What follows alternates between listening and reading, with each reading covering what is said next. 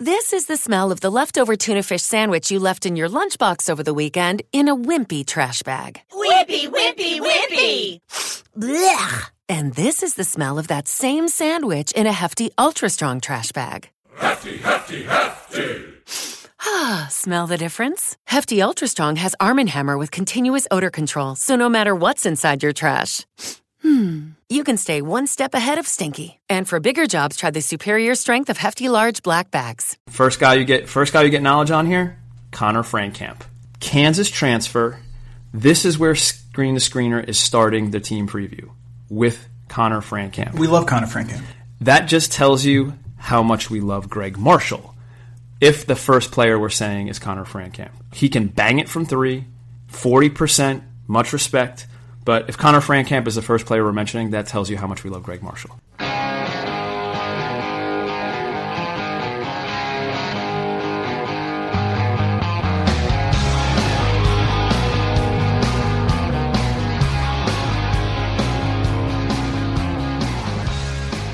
Welcome to the Screen the Screener College Basketball Podcast with your hosts, Mike Randall and Gus Kearns.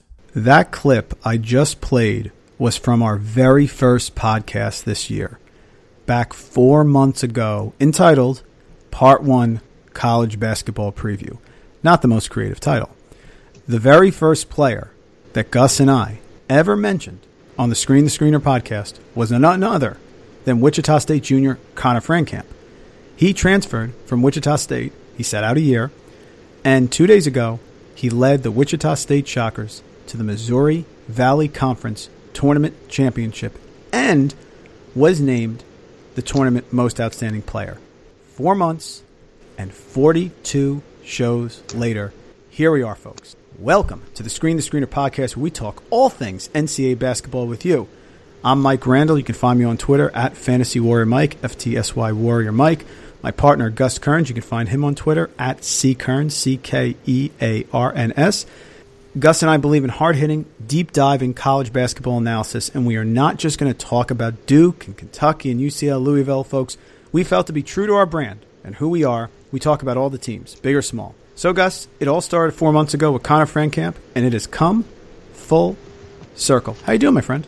I couldn't be doing better. I can't believe we nailed the preseason preview with Connor Frankamp. That's fantastic. What a great thanks for digging into the archives and digging in the crates for that, Mike Randall. That's beautiful. So good evening, good morning, good afternoon, folks.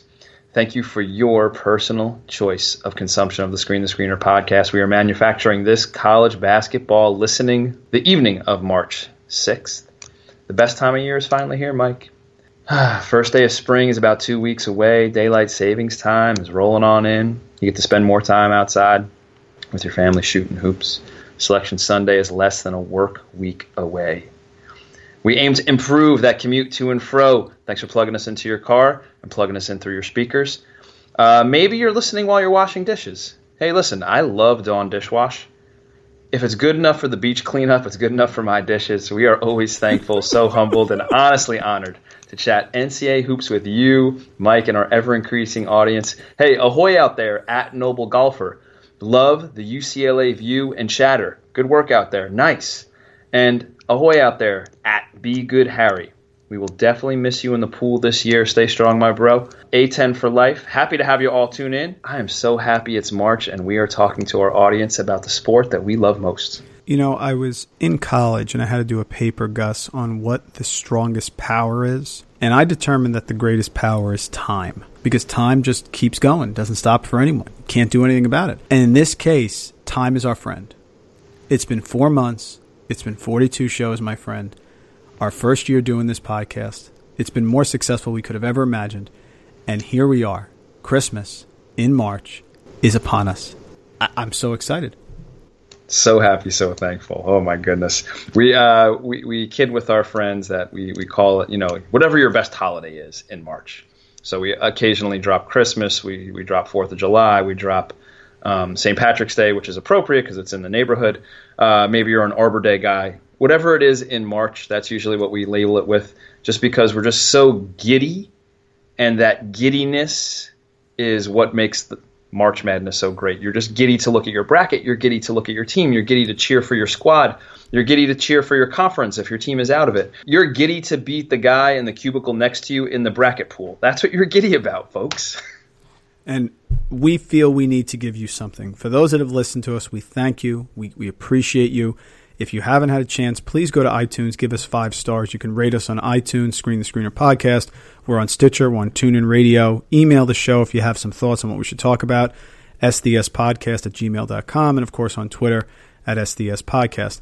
But we wanted to step up our game. You've stepped up your game by following us, by sending us tweets from where you are, covering games, going to games, things like that. We want to step up our game. You will receive, folks, a podcast from us every single day leading up. Look, I'm just going to jump in. Fingers crossed with the technology department, right? That's our goal. Technology. Fingers crossed, you will receive a podcast from us every single day leading up to March Madness.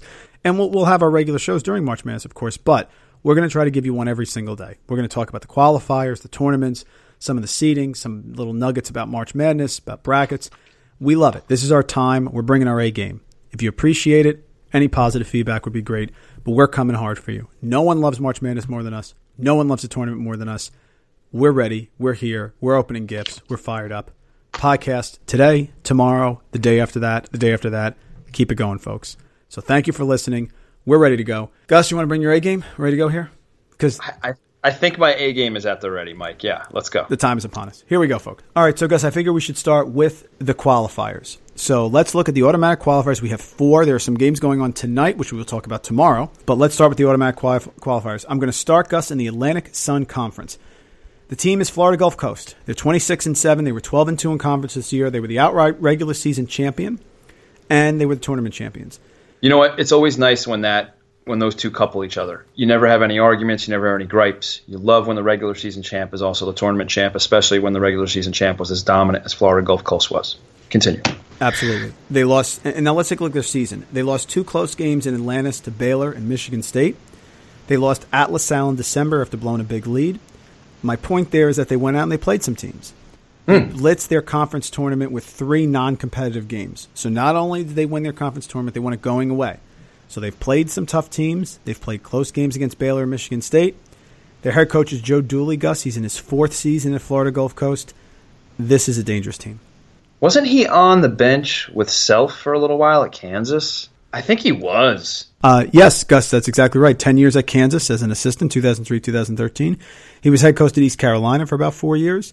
He's been an assistant at New Mexico, Wyoming, and he's taken over Florida Gulf Coast. And let me tell you, my friend, they haven't missed a beat since Andy Enfield left. The players, let's break them down. They're led by junior guard Brandon Goodwin, 6'2" guard averaging 18.2 points per game, 4.6 rebounds, 4 assists.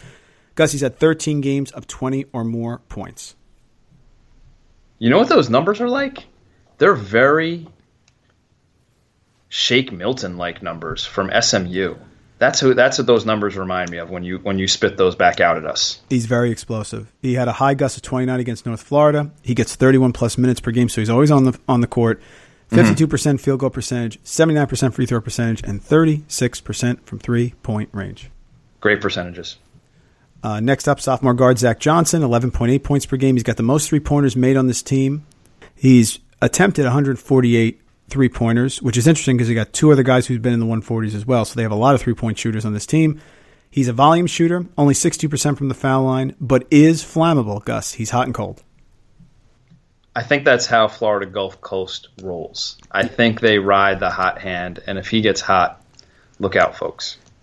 You go to the front court, you got senior forward Demetrius Morant, 6'9", 11 points per game, 8 rebounds per game.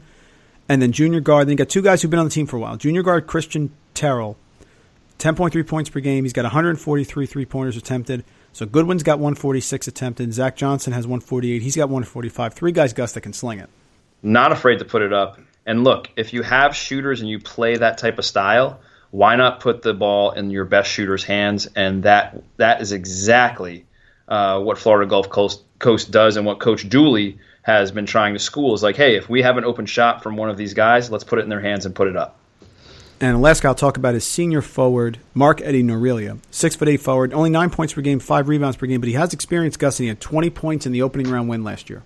Correct. He is the guy that is the holdover from the original Florida Gulf Coast team. If you remember that team that upset Georgetown and then went on to, I believe, beat San Diego State, he was part of that squad. So you know what he's going to do in the locker room? He's going to say, hey, guess what, guys? We can do this again, and here's how we do it, because here's how we did it in the past. I would probably be remiss if I didn't mention sophomore guard Rajon Tucker, who, please do. If you watch the highlights, had a mammoth dunk that broke the shot clock in the Atlantic Sun Finals against North Florida. It really was the shot with about 2-3 minutes left to put the game away.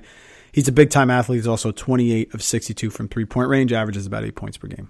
I believe the rim and the stanchion is still reverberating from that particular dunk. That was massive. He took off from what? Like beyond like the, take the charge arc, just kind of rose up, and that was like an NBA dunk. That was legit. I was really impressed with that. I can't wait. I hope he has a chance to do that in the tourney. That's going to be sick. Shaq used to talk about it. He said there are some guys who are dunkers, you have to hit them on the ground, because if you get them on their way up, they go higher. Right. That's exactly what he did. That is the perfect example of what Shaq was talking about there. Absolutely. Gus, 2013, you mentioned it, under Andy Enfield, who's now at USC, the Eagles hammered number 2 Georgetown and then number 7 San Diego State, making the Sweet 16 before they lost to Florida in a close game. Last year, Gus, they were in the tournament. They won their first 4 game against FDU by, 31. And then lost to North Carolina. Gus, this team is tournament tested. They have experienced players. They're on a roll. They're hot. In short, who the heck wants to play Florida Gulf Coast in round 1? Absolutely no one. That's who. They have athletes. They have student athletes that have been there before. They have guys that can shoot it. They have a coach that's come from a winning culture, has created another winning culture, and built off the winning culture that already existed there. Man, there's a lot of things to like about this team moving forward. You do not want to see them as your 13 or 14 seed if you are looking up as like a 3 or a 4 or a 5. You definitely don't want to see these guys on the other side of your bracket. Okay, next place we're going to head to. Let's head to the Big South Conference. Winthrop Eagles, 26-6 overall, 15-3 in conference during the regular season. Another situation where the outright regular season champ is also doubling as the tournament champion. You always love to see that. You hate to see the tournament, the regular season champion get cut off early in the tournament and then have people saying, oh, ho-hum, that team should have been in. It would have been nice if they'd been in. Love that Winthrop carried through and got the double-double. They played real road games early. They won a true road game at Big Ten, Illinois, 84-80 in overtime. And if we're paying attention to things, there's talk of Illinois like being on the bubble and perhaps sneaking in if they can get a win or two in the Big Ten tournament. They lost at Tallahassee, 100-86. Close loss game at Dayton. Very brave taking on Dayton on the road. They enter the NCAA tournament on an 8-game winning streak. As Mike and I always like to do, let's just take a quick peek at the players. Gotta love the first guy we're going to look at, Keon Johnson. 5'7" guard. He's senior. He's a big-time scorer. 22 games of 20 points or more. 7 games of 30 points or more. He even has a 40-point game just to top it off against UNC Asheville in double OT. He's averaging about 22.5 a game. He's got 4 rebounds, 2.5 assists. About 40% from three-point land. He's put it up almost 200 times from three-point land, so he is not shy from out there, of course. 35 minutes a game. The guy is a beast. He will not be intimidated, even though he's 5'7". They also have junior guard Xavier Cooks. Oversized wingman, really like him. He can rebound, about 16 points per game, and he averages just about 9 boards a game. The jack of all trades, little Swiss Army knife, can do a little bit of everything for you. He's going to defend the other team's best wing as well. Really like him on the wing. Winthrop plays fast and enjoys getting up and down. Their pace of play is worth paying attention to.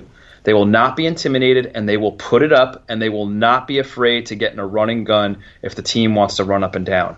This is another dangerous team. I would not want to see them either on the other side of my bracket. If I were a 3, 4, maybe a 2, depending on where they put them, I don't know if I'd want to mess around with this team early on, especially with the big-time scores they have in the backcourt. Yeah, Winthrop is a team that no one really gives a lot of credit to.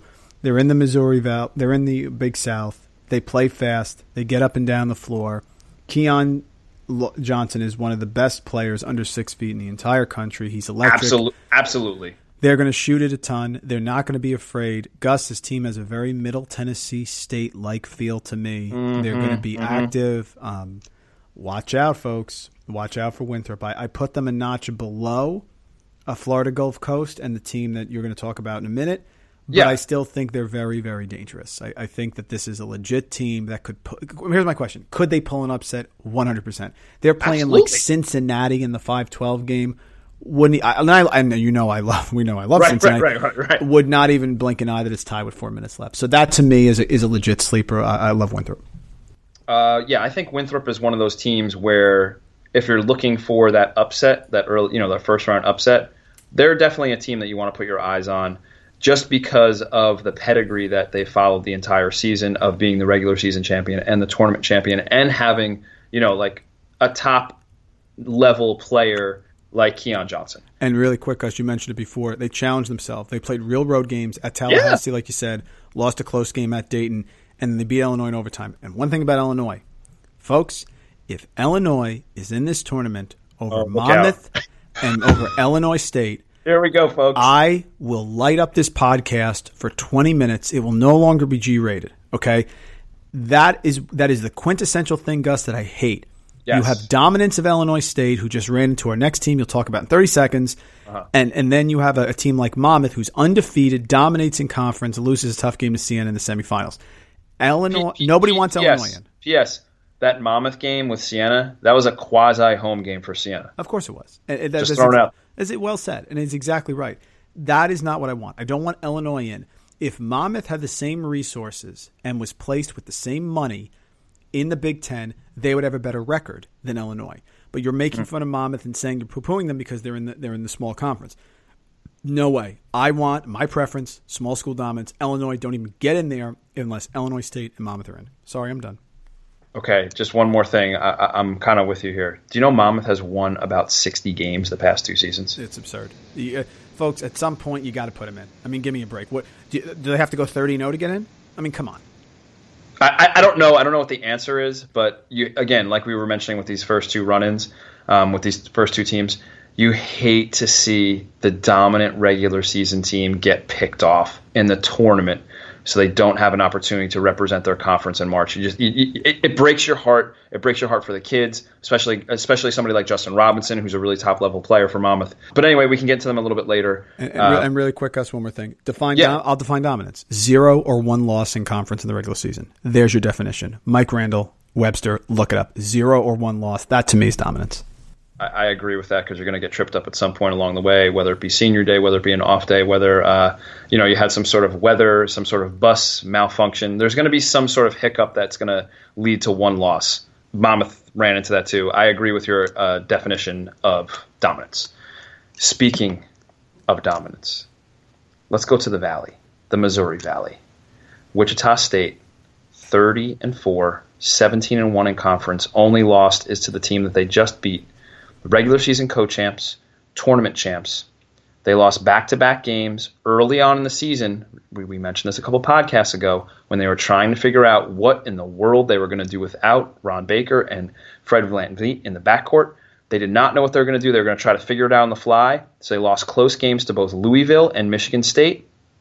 Oklahoma State was not on campus after shooting 14 of 28 from three-point land, and then they lost to Illinois State. That's Illinois State's signature win that they're kind of hanging their hat on, they're hoping to get in on. But those losses that the Shockers took early were when they are not the team they are right now, constituted today, after winning the Missouri Valley Conference tournament. So those losses are not – we shouldn't throw them out. They don't not count. Of course, they're part of the resume, but if you're looking at this through a student-athlete's eyes or a coach's eyes, that is not the same team at all. And here's why. We're going to go through some of the players. Sophomore, 6'8", Marquise McDuffie was not playing this well in those games. He's averaging just about 12 points a game, about 6 boards a game. He's taken the most shots of anybody on the team. He's a very good free throw shooter late, 82%. I love the freshman point guard, Landry Shamet. 6'4", he's got some size, he's got some bounce, he's got some skill. He averages the most minutes on the team. Coach is really trusting the ball in his hands in tight game situations. He closes out games, 11 points per game, 3 boards, 3 assists. Love his game. I think he's going to develop into a big-time player. He is the highest-ranked recruit that the Shockers have had in program history, and he is proving it. 9 players average at least, I don't know, like 12 minutes a game and more, including 44% from three-point land in the Missouri Valley tournament from most outstanding player, Connor Frankamp. Connor Frankamp is shooting it true. He's shooting it straight. He is shooting it with accuracy. The guy is an issue right now. Remember, he is the first player the Screener gave you on this entire podcast adventure that we started, what you said, over like 40 episodes ago? Yeah, 42. This is number 42. Doesn't even seem like that. I can't even believe we've done that many. Listen, here's my quick take on Wichita State, and then you go off on whatever you want to go off on here. They're going to be severely underseeded. When they're severely underseeded, it's not only going to be unfair to the Shockers and the Wichita State program, it is also going to be unfair for whoever they're matched up against. Like, let's say they're in, because right now, like, if we take a look at the metrics, and you know that Mike and I like taking a look at the metrics, if we look at them on KenPom, they're a top 10 team according to KenPom's ratings right now. So if we go ahead and just use those as like the seeding lines, that means they're like in line for like a 3 or a 4 seed. But according to their resume, that's not what's going to happen, and that's not where they're going to get placed. So it's going to be one of these situations where they might be the lower seeded team and might be a multiple point favorite in that opening round game. Does that make sense? I don't know, but that's what's going to happen. And wouldn't it be really cool if they got in the 8-9 game? And you know who you want as that number 1 seed, right? You know you want Kansas in that number 1 seed if they're in the 8-9 game somehow. So I think Wichita State is unbelievably dangerous. I don't see any reason why they couldn't win multiple games in the tournament and maybe even make a deeper run like they have in the past. They are talented. They're spread out. You never know who their best player is going to be. Coach Marshall is doing an amazing job. I can't believe he has this thing back up and running with 2 NBA players out the door. Unbelievable job by Coach Marshall and the program and the coaching staff. They are dangerous. This is another very, very, very, very, very good Wichita State team. Yeah, very good. And the problem is people aren't really connected to it. I was listening to Mike Francesa today, and I have to tell you, folks, Francesa's retiring this year, and that's a good thing. Because this guy used to be the guru of college basketball. He used to come on and do the March Madness first-round upsets. He doesn't even pay attention anymore. He's sitting there rambling on how he doesn't understand how Jerry Palm of CBS said if Wichita State loses to Illinois State, they're not in the tournament. He goes, they've been ranked all year. No, they haven't. They haven't been ranked all year. Don't throw those statements around. And then when you challenge they've been ranked the last 2 weeks. The last 2 weeks. And then I tried to call, but it was busy. Then you challenge him on, he goes, that's not what I said. Okay, no, it's what you said. The point is, I hate when people who don't pay attention to college basketball like to run their mouth. They haven't been ranked all year. They played a couple teams early on. They played 2, and they lost. They still should be in. They absolutely should be in. I believe that. But they have been under the radar this year. This is the fact that they've done well in the tournament in the past, the historical success. I think that is the tiebreaker in my mind, Gus. So if it's close, I think you should go to that. But let's face it, if it's a new 5 guys, you can't say because the Celtics are good in the 60s that the Celtics should be in when they were terrible a few years ago. So, it doesn't work that way. But I will tell you this. If Wichita State is an 8 seed, and they said that he also, Francesa said that they're 19th in the rank. The rankings don't matter. We know they don't matter. If you pay attention, I'll do what he does. If you pay attention to what's going on here and you pay attention to the bracket preview, it doesn't matter. They don't care about the rankings. But I will agree with him on this. If Wichita State is an 8 seed, that's insane. Because I'm looking right now at bracketology for Joe Lunardi. You can't tell me, and I think I can speak on them, Gus, that Wichita State should be behind St. Mary's. You just can't tell me. Who is St. Mary's beating? They play Gonzaga, Hackman's on the bench in 2 minutes with fouls, and they get smoked every time they play them. So to me, Wichita State has been more impressive in what they've done. You can't tell me that Wichita State is worse than Wisconsin right now, who's in a free fall, even though they beat Minnesota at home. Congratulations. You can't tell me that they're worse than who else am I looking at here? You can't tell me that they're worse than, gosh. How about Butler? Oh, Butler, I can't even get. How about Notre Dame? How about South Carolina as a 7? How about South Carolina? How about Creighton as a 7? How about, Oklahoma State? To me, Wichita State, they've got to be like a 5-6. That to me is a better spot for them. I think 8 is too low, but if they do it and they're in Kansas bracket, watch out, folks, because of the interstate rival. So the whole Wichita State thing is going to be unbelievably fascinating on where they get placed, because I think what they're going to do is they're going to actually rank them and seed them according to their resume, and because they did put themselves out there early and took those losses early, they had opportunities for big time wins. They didn't obtain them, but they're a total different team now. If you look at their margin of victory, like their past 10 games, yeah, it's like 20 points. Yeah, it's crazy. It's insane. They're playing out of their heads. Again, you heard it here first. They're going to be the lower seed, and they're going to be a multiple point favorite against the higher seed. Yeah, That's I agree. It's going to happen. Mark it down. Last one we got, Gus, and to me, it's like those old boxes you used to have on Sesame Street where they play the music. One of these things is not like the other. We've talked about 4 teams tonight. We've talked about Florida Gulf Coast, the automatic qualifier from the Atlantic Sun. Winthrop, the automatic qualifier from the Big South. Wichita State, the automatic qualifier from Missouri Valley. I think all those 3 teams are live as underdogs. Totally. Yes. Last team, great run. I kind of think they're a little bit notch below. Jacksonville State Gamecocks, they won the Ohio Valley Conference Tournament. They were 20-14 overall this year, 9-7 in the Ohio Valley East. They were 3rd in that conference. They did beat Belmont and UT Martin to get here. By the way, ironically, they opened the conference play by beating UT Martin also. So even though UT Martin won the other side of the bracket, they just basically had their number. This is their first ever NCAA tournament berth. They became Division I in 1995. They used to be Division II. Really, Gus, not a ton on their schedule. In terms of their players, it's really 3 guys. We're talking about Malcolm Drunwright, Greg Tucker, and Eric Dunham. Each one of them is about 11, 12 points per game. In terms of 3-point shooting, all 3 of them let it go. Drumwright with 168 3-pointers attempted. Tucker 190. Durham 155. 190. That's a nice number. That's a nice number. Whenever you get to 2, I get a little shaky. I love it. Yeah.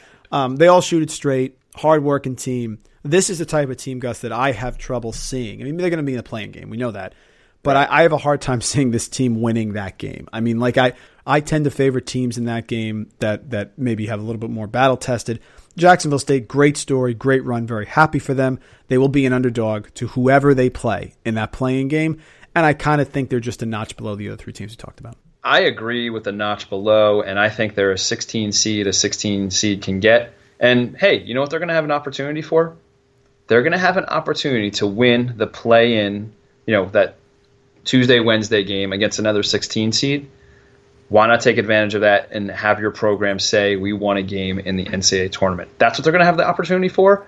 What else do you want as a program as Jacksonville State? Like, that's all you could hope for this season. That's an amazing opportunity. Go ahead and take advantage of it and play hard, compete well. Like, put it up from 3 like your guys do and see what happens. Are they going to be an underdog? Absolutely. Is it going to be a tough battle? Yes. But hey, welcome to the dance. Yeah, they got their invite. Listen, you and I are praying that the day a 16 seed beats a 1, we're together watching it. Of course, I just don't think Jacksonville State is going to be that team, even if they win the playing game. But it doesn't take away a great job. They won their conference tournament, and this is what March is all about.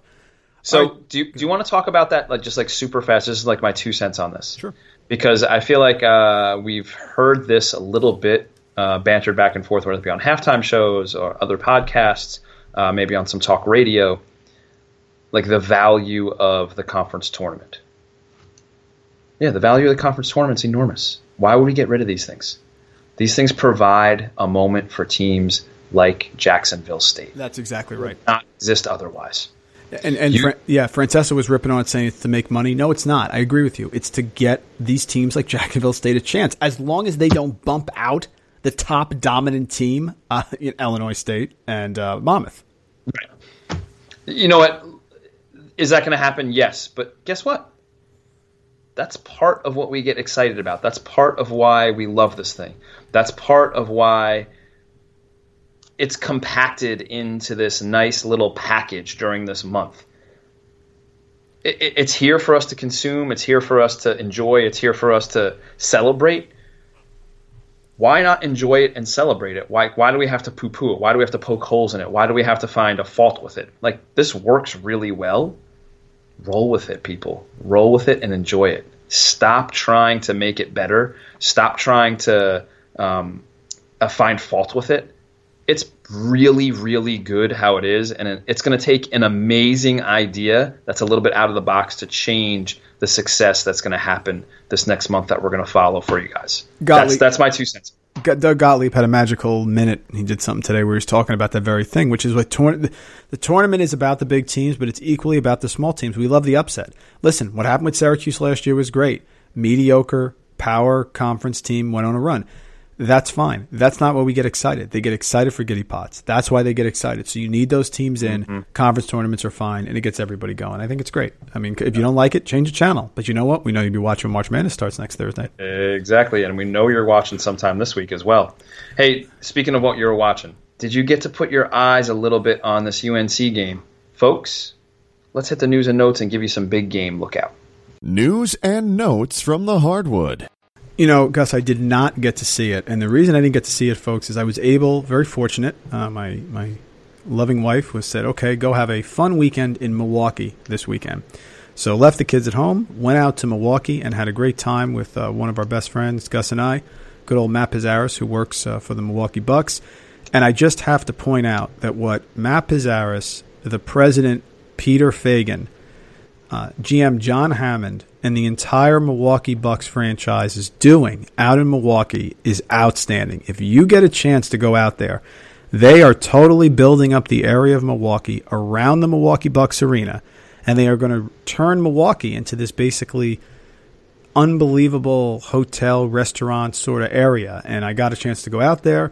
I saw the Bucks win 2 games in a row against the Clippers and the Raptors. Got to shoot around a little bit with the in the practice facility. It was just an outstanding time. So, Gus, I'm sorry I did not get to see this game because I was too busy enjoying the VIP treatment in the club downstairs and enjoying watching Greg Monroe almost come to fisticuffs with Blake Griffin. And watching Spencer Hawes go off on Saturday on 2 huge wins. So I do need you to take the lead on this one, my friend. Oh, no problem. Shout out to Milwaukee. I hope that you enjoyed a bit of the champagne while you were out there. Go Bucks, go. All right. Those of you that watch know that it was a pretty epic game. Number 5, UNC overcomes number 17, Duke, on senior night, 90-83. You know what we're going to start with? Have to start with Joel Berry II. He does it again. If you remember correctly, we called for Joel Berry to have a big game and be the difference maker in this game, and that's exactly what he was. The dude had 28 points, hitting 5 threes in the first half, and had a critical juncture late in the game to hold off the game Blue Devils, who were looking to win this game and get some momentum rolling.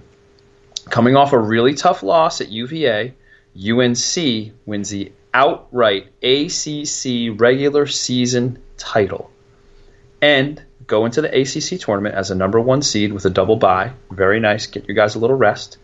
Isaiah Hicks proved his worth after missing the first Duke matchup, as you remember. He got his money worth here. 21 points, 9 boards in just 21 minutes. The Kennard-Jackson matchup, which is like, kind of player of the year versus player of the year. I believe Jackson won player of the year in the conference, but I bet those 2 guys went 1-2, maybe with Bonzi Colson mixed in as 3. Matchup was dominated by Kennard. 28 points, 5 boards with like an array of tough runners. He hit a couple threes, and he played 39 minutes. And he showed NBA scouts that he was ready. Oh, I know that you guys like this. I know Mike Randall likes this. Here's my comp for Kennard. NBA comp. He's Manu Ginobili. He's got a diverse... Manu, you're so Manu. Love Manu. He's got a diverse set of skills. He can shoot it. He can handle it. He's crafty in tight windows. He can take a bump. He's not rattled by game or environment at all. It's a great one. He doesn't care. Great one. Yeah, he's going to play in the NBA because he has that weirdo skill set that doesn't look completely athletic and jump off the page at you, but he's really, really skilled. But you know what? Berry was the best player on the floor. Coach K even called Berry that after the game. Super high praise. Mike, any thoughts moving forward with UNC and Duke after this game, even though, you were in Milwaukee and Buckland watching Antetokounmpo do his thing? Just saw the highlights. I was surprised that Duke kept it as close as they did. So being the sort of Duke basher that I've been lately, I was impressed by that. That showed me something. And again, back to my Jenga puzzle, I mean, certainly I think this was a step in the right direction. I just think UNC is super good. I look at these teams today, Gus. I started doing a bracket today, filling it out, of course, and I got a lot to say on number of upsets that each bracket has had for the last 15 years. We'll get to that when we get to our stuff at the end from our good friend Jimmy Chitwood on Twitter. But I just think UNC is so balanced. I think they have a great coach. I think they have a great point guard. I think they have a great scorer. I think they have a great rebounding team. I think they have a bench. I don't know. I mean, maybe I'm putting blinders on, but to me, UNC is head and shoulders above Duke at this point. Again, Duke has no bench. I know Frank Jackson. It's fine, but I'm just not sold on Frank Jackson. And Emile Jefferson has got to stay out of foul trouble just for this team to have a chance. So it's impressed that Duke hung around. They played very, very well. They kept the game close. I think UNC is much better than Duke, but that's just my opinion. Agreed. Do we need to get into this Grayson Allen elbow thing at all? Yeah, the guy's an idiot. He's a total idiot, and it's. Stop. I love that you just came out and just went real simple with Stop faking around. It's not a fake. You're a cheap shot artist. That's what you are. You are a cheap shot artist. You kick legs. You flail elbows. You do the head fake thing that I hate when people head fake, and he's not the only one who does it, and they get fouled. They pretend to get fouled or something. Enough with the elbow. And the thing is, it's not just an elbow to the chin. It's a trip. It's a groin shot. It's a pattern of behavior. Enough. He's a cheap shot artist. But somehow he got through the year. He's not going to come back next year. He's going to declare for the pros. Someone in the pros is going to break his jaw. But he got through the year because no one's going to hit him now because they're getting ready for the tournament. But that's come on, enough. And listen, that game was a little chippy from what I heard, Gus. You were watching it, a little pushing and shoving. Yeah. But it's not just that. If this was the first time he did it, I have no problem with it. He's been doing this for 2 years now. Okay, enough with the elbows and the knees and the groin shots and I feel like he's a defending defensive end, rushing the offensive lineman, taking a shot at the knees. That's what he does. He's cheap shot artist. That's it. But he got through it. And if he continues in the NBA, someone's going to slam him through the ground like the Hulk, or like Jordan Bell. Oh dear Lord! Imagine if that happened. Here's my only take on this. I was teaching my daughter, who's a baller, thank goodness. She's a heck of a baller, by the way, folks. I wish you could see this kid playing with all boys. Just want to point that out. Yeah, she's playing with all boys, and they have them playing some zone defense up top. So thankfully, coach lets her run point. Like Kyrie Irving, the ankle taker. So we were just, talking to her about, splitting the zone and just taking it down into the lane and then, pulling up for your jump shot or looking for a pass. And then the biggest thing that we taught her was you're going to take a bump there. Like the zone is going to collapse on you and you're going to take a bump from some boys. Just hold your ground. And the way that we taught her and coached her to put her offhand while she's dribbling, whether it be with her left or her right, is just to use it low by your waist or knee and just like as a bumper car, not to fish through or put up your elbow. Like that's such an unnatural movement that it really stood out to me, especially because I just coached it with my own daughter not 2 weeks ago and coached it over and over again. It just really stood out. It really cemented his legacy as, if you want to call it cheap shot artist, if you want to call it dirty, if you want to call it inappropriate, or if you just want to call it like poor sportsmanship. Whatever you want to label it as, it's that thing. And he can sell it however he wants to sell it. Coach K can frame it however he wants to frame it. Dude needs to get his game straight. Once you start hurting other people, you're crossing a line. I don't like that line being crossed. So Grayson Allen, again, we hold hope dearly here on Screen the Screener podcast. Get your game in order, man. Stop hurting people. He has no interest. I have no hope for him. He has no interest. That's what he does. That's who he is. It's the elbow. It's the knee. It's the back of the head. It's this. It's the ACL. It's the groin shot. That's who he is. He's done enough time. He's been suspended. He comes back. He still does. Enough. That's enough. If I'm on the court with him, I'm going to take a swing at him. That's what I'm going to do. But the problem is now you're going to get ejected from the NCAA tournament. But enough. Enough with the groin shots. Enough with the head shots. Enough with the elbow. Enough with the phalanges. Stop. You know what's going to happen?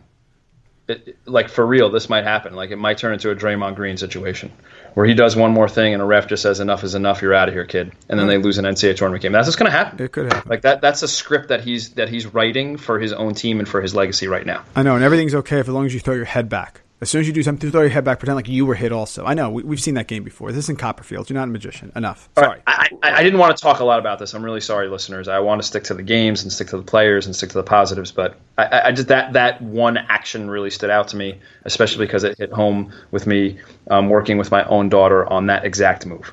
All right, so we mentioned UVA in the UNC rundown, and did you see that they held Pitt to 15 points in the first half? They ended up winning 67-42. Now, we won't go crazy here, but shoot the ball, London. He looked like the best player on the floor. He had 22 points. And Pitt has Michael Young, who averages 20 points, and Jamel Artis, who averages over 18 points. And they held the whole entire darn team to 42 points. I love that I saw the three-guard alignment with Kyle Guy and Ty Jerome and Parentis. I think that might be part of the tweak that fixes the broken offense that we talked about UVA. And Mike Randall, go ahead, insert Jack Salt, please. Yeah, no problem. Kyle Guy is a weeble because he doesn't go left or right. He's just a stationary shooter. Ty Jerome is a weeble. And London Parentis can't jump over paper, like I saw on the Caleb Swanigan special on Sunday morning. the guy who was his coach, who was his adopted father, said he used to not be able to jump over paper. Listen, great job. Fantastic win by Virginia. The old walking off the court with Parentis and Bennett, arm in arm. That's great. They're not going far in the tournament. Congratulations. You shut down Pittsburgh. I think they're at third place in the league in New York for Westchester County. So that's great job, guys. Really excited. Jack Salt, next. Number 8, Louisville, comes back on the boards. To top number 19, Notre Dame. Quinton Snyder continues his Joel Berry II impersonation with playing well in big games. He had 17 points, 16 dimes, and he had 4 second-half threes to help Louisville complete and close out the win. Math Yang had a huge game. He went for 18 and 11 in just 28 minutes. Nice job out of him off the bench. Mitchell is now, like it's usual, like he just goes for 20 all the time. He had 20 and 5, and he played all 40 minutes. Dude's a stud. Though we thought Notre Dame would be live here, and they were, but Louisville really displayed a mature endgame personality with a number of clutch free throws down the final minutes. Do you feel like Louisville's a little bit under the radar as a Final Four team, Mike? Yes, I do, because Louisville always gets better as the year goes on, minus the year they lost to Morehead State, I think it was in the first round. They almost always get better, and they're getting better now. And so I think that they're a very dangerous team. I do think that they're bad sushi once in a while on offense, but Pitino will figure it out. I'm also really impressed with Notre Dame, and you are not going to give yourself enough credit. You said this game was going to be close. Yeah. It was close. I don't know if they covered or they didn't, but it doesn't matter because I remember watching this while I'm chowing down on mini sliders in the VIP room of the Milwaukee Bucks home game. And I'm sitting there going, wow, Gus was right. This game was close. I expected it to be a lot more of a bigger blowout. Good job by Notre Dame. Good job by you. Louisville with a nice win. I think Louisville is under the radar. Boy, that draw is going to mean a lot, though, because here's my question. Gun to your head. You take Louisville or UCLA on a neutral court? Wow, that's a great question. That's a question. I might go Louisville. That's fair. I might go. I think I'll go Louisville on neutral court. That's fair. Yeah, and that's the type of game. Because they're going to be a 2, so they're going to have a 3 seed there. So that's the question. Yep. You take them over Duke? I would. Okay. That's how we're going to determine if they're going to get to the Elite 8 and beyond. That's the question. But I don't think they're getting upset. They're not getting upset in the first round, is what I'm saying. They're going to the Sweet 16 unless they drew somebody like a Wichita State or a Dayton or somebody like that in the second round. But I think they have a high floor. Yes, I think they're good. Okay. I'm going to lump the next 2 games together because they had similar circumstances and then also similar results. So we're going to limp together number 12, Florida, dropping a tough road game to Vandy, 73-71. And then also we're going to couple that with number 13, Butler, falling to Seton Hall, 70-64. Now, both games are like the last gasp game for both Vandy and Hall, right? This is like their last opportunity to get a signature win against a top 25 team, and in this case, a top 15 team. Both of those teams have been ranked in the top 10 this year. Both unranked teams are still on the bubble even after these huge wins. But you know what? They took advantage of the opportunity that exists in these big conferences. Every once in a while, you run into an opportunity in these big conferences to pull up a huge upset. Maybe not, numbers wise or betting odd wise, but it is an upset according to the rankings. Both teams only get a handful of opportunities, so both Vandy and Hall took advantage of those with bubble popping games. Coach Bryce Drew has this team in the conversation for a March invite, something that Coach Stalling couldn't do the past couple of years. A win or two in the SEC tourney would definitely help. Luke Cornett looked like the best player on the floor, which a number of NBA scouts will tell you is true with 25 points. How about a couple more games like that from Luke Cornett to kind of firm up his NBA draft status? Seton Hall also answered the Mike Randall bell. Mike Randall called them to the carpet, and guess what they did? Desi had 21. Double-double machine Angel Delgado had 20 and 16. DeFrosh Powell hit some big shots late game. He hit a big shot with under a minute to go, and Carrington finished the game off at the line for the Hall. This is what we've been waiting for all year from the Hall. Does this 4-game win streak help the Hall get in, and does that big win for Vandy help them get in, Mike Randall? A lot of thoughts on all 4 of these teams. I'll go one by one. Florida. Florida's good. Vanderbilt swept them this year. No problem. Sometimes the team has your number. Florida's played great this year. Mike White's a really good coach. Not concerned about Florida in the slightest. 2, Vandy. Guys, I don't think Vandy should be in. I'm sorry. All of a sudden now we're turning this to the Hall of Fame. Well, if Burp Lylevin's in, then Jamie Moyer's got to be in. If Jamie Moyer's in, then Mike Musina's got to be in. I understand that Vanderbilt beat Florida twice. I know. You can keep saying it to me 5 times. Love it. Okay, so now everybody's in. Let me explain to you what Vanderbilt is. Vanderbilt lost to Marquette to start the season. Vanderbilt lost to Bucknell. Vanderbilt lost to Butler. No shame there. They lost to Minnesota. They lost at Middle Tennessee State. They lost at Dayton. They lost at Alabama, Kentucky, Tennessee, and Georgia, 4 games in a row. Then they beat Florida. Then they came back and lost to Arkansas.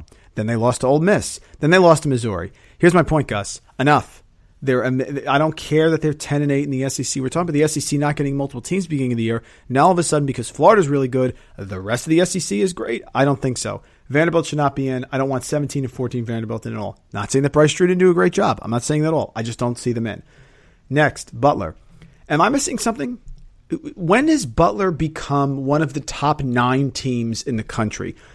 I guess when we see Butler, we don't care who they lose to. Nobody cares. We just care about the big wins. You know what the problem is, guys? Those big wins usually weren't on the road. Usually, with a couple exceptions, they were at home. And it's funny, the NCAA tournament, last I checked, is played on the road. Let's go through their schedule, my friend. At Indiana State. Oh, okay. I guess, what's their RPI? Negative Google? Fine. At St. John's. Is that a good loss? Ooh. At Creighton with Mo Watson. Won't say anything about that one. Home to Georgetown. Okay. Tough. Home to Creighton. Sans Mo Watson. At Providence. Okay. And home to Seton Hall. Now, you're going to quote me the win at Villanova. You're going to quote me the home win against Villanova. Those are 2 excellent wins. I agree. Here's my point. They playing Villanova in round 1? No, they're probably playing a mediocre team, right? Like a St. John's or a Providence or somebody like that. Seton Hall, maybe Indiana State. No, that's who they are. So to me, I have Butler primed for a first-round upset or second-round upset. The idea that Butler is really good is a narrative that has been driven by these occasional fans that don't pay attention, that see that they beat Nova twice. They didn't play. Fine, they beat Nova. Great job. They also have lost to some pretty bad teams, and I think they got to take a hit for it. Last one, Seton Hall. It's a great win for Seton Hall. Great win for Seton Hall on the road, in Butler, Hinkle, the whole thing. Great win. They have a lot of talent. I think Kevin Willard's terrible. I don't think he should be the coach. But they have a lot of talent. This is a team, Gus, that could maybe get hot in the NCAA tournament. So it's a great win for Seton Hall. Butler, let's relax with them. Vanderbilt, no thank you. And Florida is still really good. Those are my thoughts. Love the rundown. That was fabulous. 100 Club Alert, please. 100 Club Alert. Number 14, SMU hits 103 against a pretty solid Memphis team. Here's my only thing on this. How is Semi Ojeleye not on the Wooden Final 15 list? Can somebody please explain this to me? If anybody has watched this guy play an entire game, or maybe even a couple of games this entire season, how is this guy not one of the 15 best players in the nation? I don't know. It makes no sense to me. I'm a little upset by it. I usually don't get upset by much. This irks me. It annoys me. I think it's wrong. There's no way to fix it. But let's champion Semi Ojeleye. I love that guy. I love this team. They're nasty. Well, I'll put you. Enough said. I love when Gus gets angry. Gus, I'll put you to the test here. I'm going to read you the top 15 Wooden watch list. Who are you going to take out for Semi Ojeleye? I got a couple already. Don't worry. I'll read it to you quick, then you go off. Lonzo Ball, Dylan Brooks, Bonzie Colson, Fultz, Ethan Happ, Josh Hart, Josh Jackson. Stop. Let's take Happ out. I know you love Happ. I would take him out too. Very good. I would also take Markelle Fultz out. Okay, I would too. I know he had 65 in high school. He's not in high school anymore. Okay, and by the way, he's not the number one pick overall. Miles Bridges is, but that's an argument for another time. It is. No offense, Mr. Ball, by the way, which I saw an interview with Mr. Ball. We can get into that in a minute.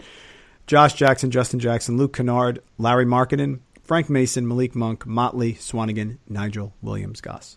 There's space for him on there. We could take a couple people off. He should be on that list. I take Larry Markkinen on. He's been terrible lately. And listen, he's tremendous. The flying thin, he's a freshman, no problem with that. He is not better than Semi Ojeleye. He is not a better leader than Semi Ojeleye. So I agree with you. To me, I'm taking Fultz, I'm taking Happ off, I'm taking Markkinen off, and you could probably push me for Bonzie Colson if you really wanted to. I agree. Semi Ojeleye's got to be on there. I agree. That's all I want to say about SMU. Really quick. So Mr. Ball was interviewed. I saw this weekend at the UCLA game. And they basically set him up because they told him that they got a chance to talk. I guess he played in college, and they got a chance to talk to his coach. And they basically, Mr. Ball, who's a very cocky, arrogant guy, is out there. They're basically saying, well, we heard you weren't very good when you were there and you transferred. And like you could tell, like he's not comfortable in this interview, and whoever's interviewing was just trying to do a nice job. But he's like, "Well, I transferred because they play too slow." Like he's already arguing. She's trying to say like, "Oh, your kids play with heart and this and that." But he was so angry that the interview like started off at a negative note that he got very, very upset. It was funny. You know what? Just let your kids do the talking, please. Just be a fan, be a dad, cheer for your kid every single basket he makes, every single assist he passes off. You don't have to be his mouthpiece. Let his play do the talking. I just talked about my daughter and how she's turning and breaking the zone. No, I'm not going to go out and like tell the coach what to do. I'm not going to talk that she should be the best player. No, just let your kids play do the talk. That's what you need to do. Just settle down, take a deep breath, enjoy what you're watching like the rest of us, please. Your kid is amazing. He's a gift to college basketball. Enjoy what he's doing. And he's going to cause NBA teams to think twice because no one wants to deal with that. No one wants to deal with your dad making comments and publicizing stuff against the team. I'm telling you, he's a special talent, but no one's going to want to deal with that guy. Once you become a professional, it's a little bit different. In college, you have some different. It's a different element. Once you become a professional and you get paid, it's a different ball of wax. Anyway, we can get into that later. We don't need to like totally go off on that. How about number 1 Kansas overpowering the number 1 Ken Pom offensively efficient rated team Oklahoma State and beating them at their own game 90-85. That's right. We just mentioned UCLA. We talked about UNC earlier. Gonzaga's outplaying tonight. Oklahoma State is rated higher on offense, according to Ken Pom, than all of those amazing offensive teams. Crazy, right? I guess it's not so crazy when you have Coach Underwood and point guard Jawan Evans. Both Evans and Mason balled out here big time. Can we just get something out of the way right away? Can we just please put Frank Mason on first-team All-American right now and just be done with it? Are we good? Is everybody good with that? Everybody good with that out there? We all good? Everybody nodding your head in agreement? Yes? Okay, great. Perfect. Let's just get that done and be done with it. And while we're at it, can we just give Kansas a number 1 seed too, regardless of what happens in the first round of their tournament? Like, can we just do that too? Everybody nodding your head in agreement? Okay, good. Let's just get those two things out of the way. I'm nodding. Yeah, I'm nodding. Okay. All right. Listen to this Frank Mason line. 27, 9 assists, 8 boards, 3 threes, 36 minutes, and yet only 2 turnovers, very Monte Morris-like. Gus, you know what's crazy? I'm sorry. Yeah. He had 9 assists and 2 turnovers. That's 4.5 to 1. That ain't even close to Monte Morris. Right, I mean, that's a phenomenal business. It's crazy. He played out of his head, and it's not even like Monte Morris. Not even the same ball. Yeah, I can't believe it. Anyway, he's player of the year good. He's definitely in the conversation. We've talked about this a couple times before. Throw him, Biggie, Lonzo, Josh Hart. I think you pretty much have your All-American team set there. You can argue on the 5th guy. Maybe Dylan Brooks is in there. Who knows? Oak State is good. They're going to win a game. They might win 2 games in March for sure. They have great coaching. They have an unbelievable difference maker, and they have a Robin, Jeffrey Carroll, who had 27 in this game, to Evans's Batman. By the way, Mike, a little bit off topic here. Favorite Batman character or movie or some sort of Batman thought for you? Adam West, not even close. The TV show. I wouldn't go to the movies. It's Adam West. Adam West and Burt Ward. Love it. Did you like the pow and the action words that popped up? Loved it. Burgess Meredith as the Penguin, Caesar Romano as the Joker. We can go on and on. And wow. And Mr. Freeze was very underrated. King Tut. You're taking me off topic here. I'm sorry. I love Adam West. That's great. I loved the recent Dark Knight with Christian Bale. It's just dark enough with some Far East flair. And they went Ra's al Ghul, which is like a non-traditional bad guy, which was pretty cool. And then the Scarecrow was like a little bit creepy. I kind of like that whole situation. All right, so listeners, we got some quick hitters for you here. We're not going to do a rundown of every game and drive you guys crazy. Here are the quick hitters of the other games that went down over the weekend that we thought were kind of important that you guys want to hear about. Number 2, Villanova, 81 over Georgetown, only scored 55. Nova too banged up for another deep run, or are they just getting primed up? Enough. These are college kids. These are 21, 22-year-old. It makes it seem like they're 60. People talk about this. Villanova's fine. They're good. They're not tired. They'll rest in a month. They're totally fine. Love that take. Number 9, Kentucky, 71-63 over Texas A&M. UK is still flying under the radar a little bit, and it's a nice win with no Monk heroics needed.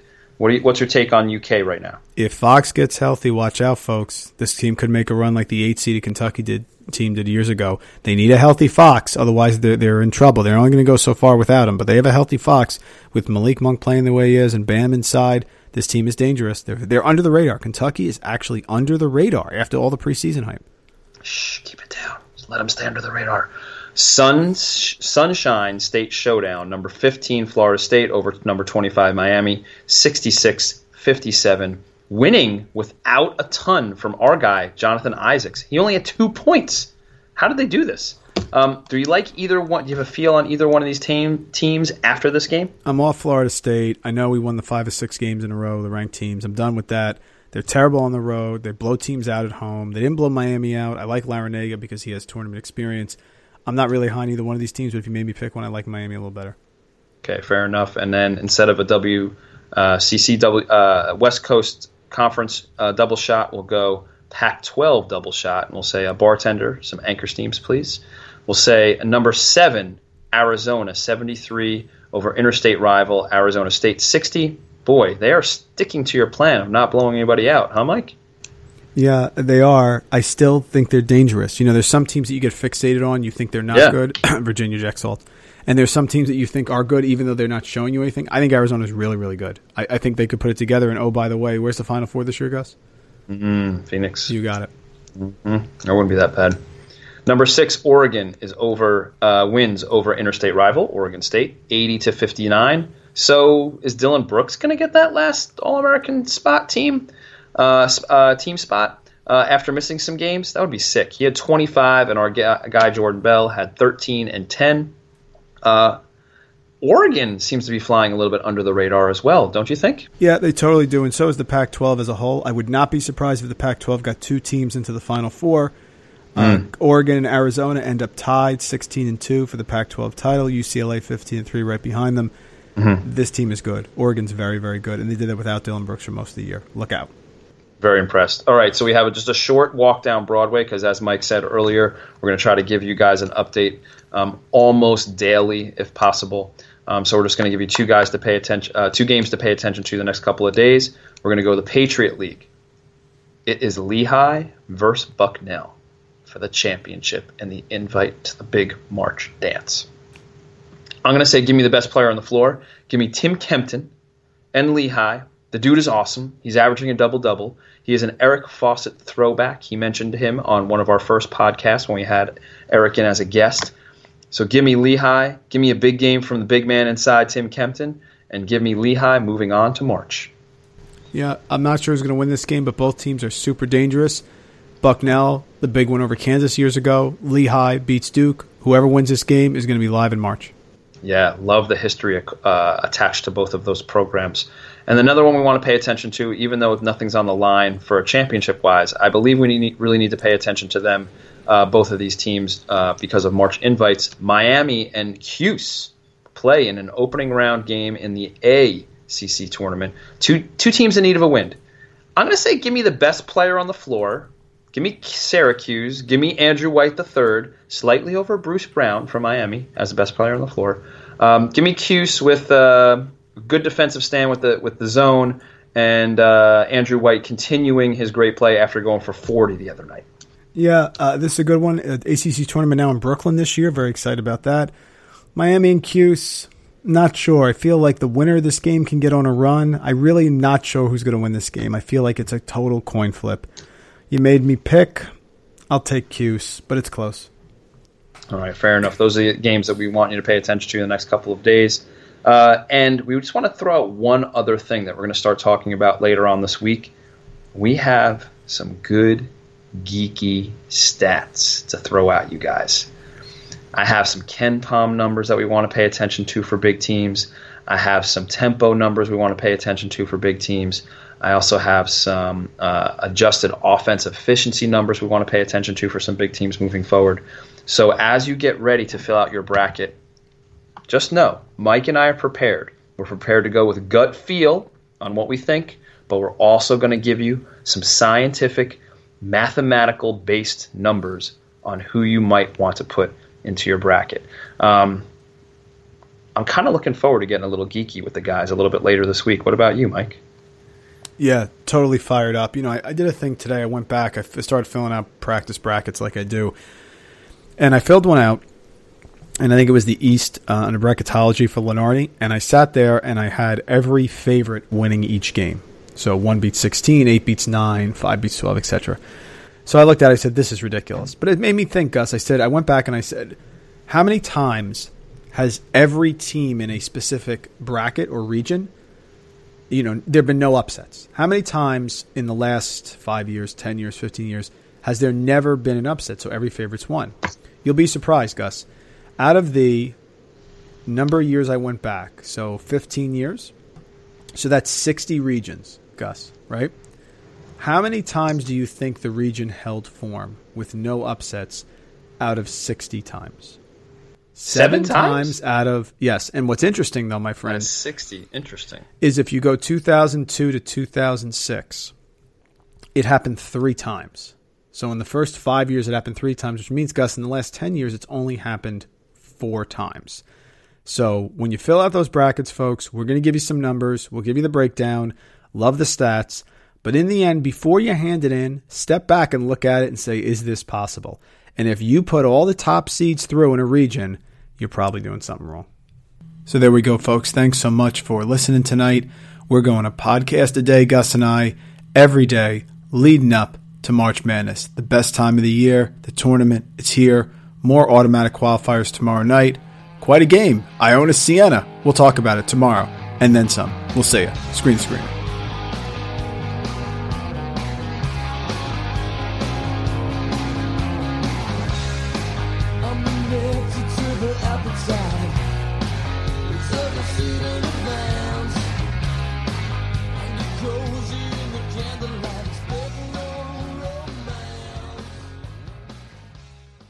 This episode is made possible by PwC. A robot may not be coming for your job, but competitors are coming for your market share. At PwC, we pair the right tech with the right solutions to help you gain a competitive edge. Reimagine operations from the cloud, fuel innovation with responsible AI, and detect risks before they become headlines. That's human-led and tech-powered. It's all part of The New Equation. Learn more at thenewequation.com.